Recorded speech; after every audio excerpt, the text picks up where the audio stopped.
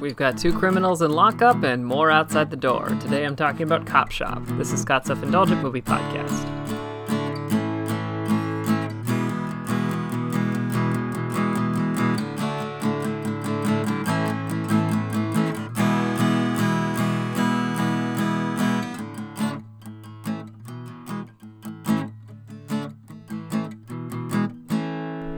Hello, movie friends. Welcome to Scott's Self-Indulgent Movie Podcast. I am Scott, and today I'm talking about Cop Shop, which is a kind of low level, in terms of just low budget action thriller, which I thought had some interesting elements, and I wanted to talk about it, so without further ado, let's get started. If you want to make an old school movie of either the R-rated action comedy or R-rated gritty thriller varieties, director Joe Carnahan is a great choice. He's made a number of fun and interesting films that run from critical darlings a la The Grey and Narc, and cult hits like Smokin' Aces. So seeing him team up with his boss-level co-star Frank Grillo and Gerard Butler for a police station under siege movie sounded right up my alley. Sadly, the end result couldn't match up. The film follows Valerie Young, a rookie police officer who picks up a man who attacks her in the middle of a call, Frank Grillo's Teddy Moretto. But it quickly becomes clear that Moretto has a terrifying element on his tail as mob assassin Bob Vidic, Gerard Butler, gets himself arrested as well with eyes on Teddy.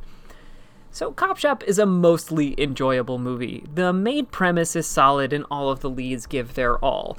Butler is great at playing gruff guys like this, and Grillo's hair and performance are right in his wheelhouse. But there's also a number of great supporting turns, whether we're talking villains or heroes. But the person I want to highlight is Alexis Louder as our rookie cop. While Butler and Grillo are the big names in this movie, the movie actually centers around Louder, who has to determine what to do with her station under siege and 2 violent criminals in her care, which requires her to be our emotional core and a B-movie action hero, and she crushes this. Every single line from her, be it an action movie cliche or a big speech, is perfection. And she gets a number of small-scale action scenes to shine via office shootouts that perfectly blend the cat-and-mouse angle and chaos of a gunfight. So what holds this movie back? Tone. Or rather, tonal dissonance. From the second the movie starts, we get the impression that this movie is a romp. Our characters are all just cartoons dealing with a cartoon setup. I don't need to tell you who the suspicious cop is because it's just that obvious. We know what's going on from the jump, and the fun, at least allegedly, is seeing how all of this will play out.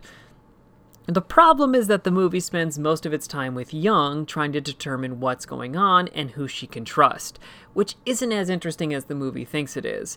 Young is leaning towards Grillo's guy because he has the most to lose, and the other guy is a murderer. Pardon me. But Butler's murderer says over and over again that he just wants to kill Grillo, and that Grillo will betray her trust because that's what he does. And the movie plays this card so often and so hard, you know whatever decision Young makes will have a twist to it. Meanwhile, there's another assassin outside the door who tells everyone he drew a dick on the door. No, I'm not joking. And that's the tonal dissonance. Some scenes say tense thriller, other scenes say exploitation silliness, and the blend doesn't quite work. The verdict is it's a little off. Despite great performances and sequences, Cop Shop lacks a commitment to the over-the-top fun. 5 out of 10. This has been Scott's Self-Indulgent Movie Podcast. Thank you so much for listening. Don't forget to like, share, and subscribe wherever you get your podcasts. And don't forget to join our Facebook group, Scott's Self-Indulgent Movie World, for the latest reviews, discussions, and more. See you next time, everybody, and stay safe.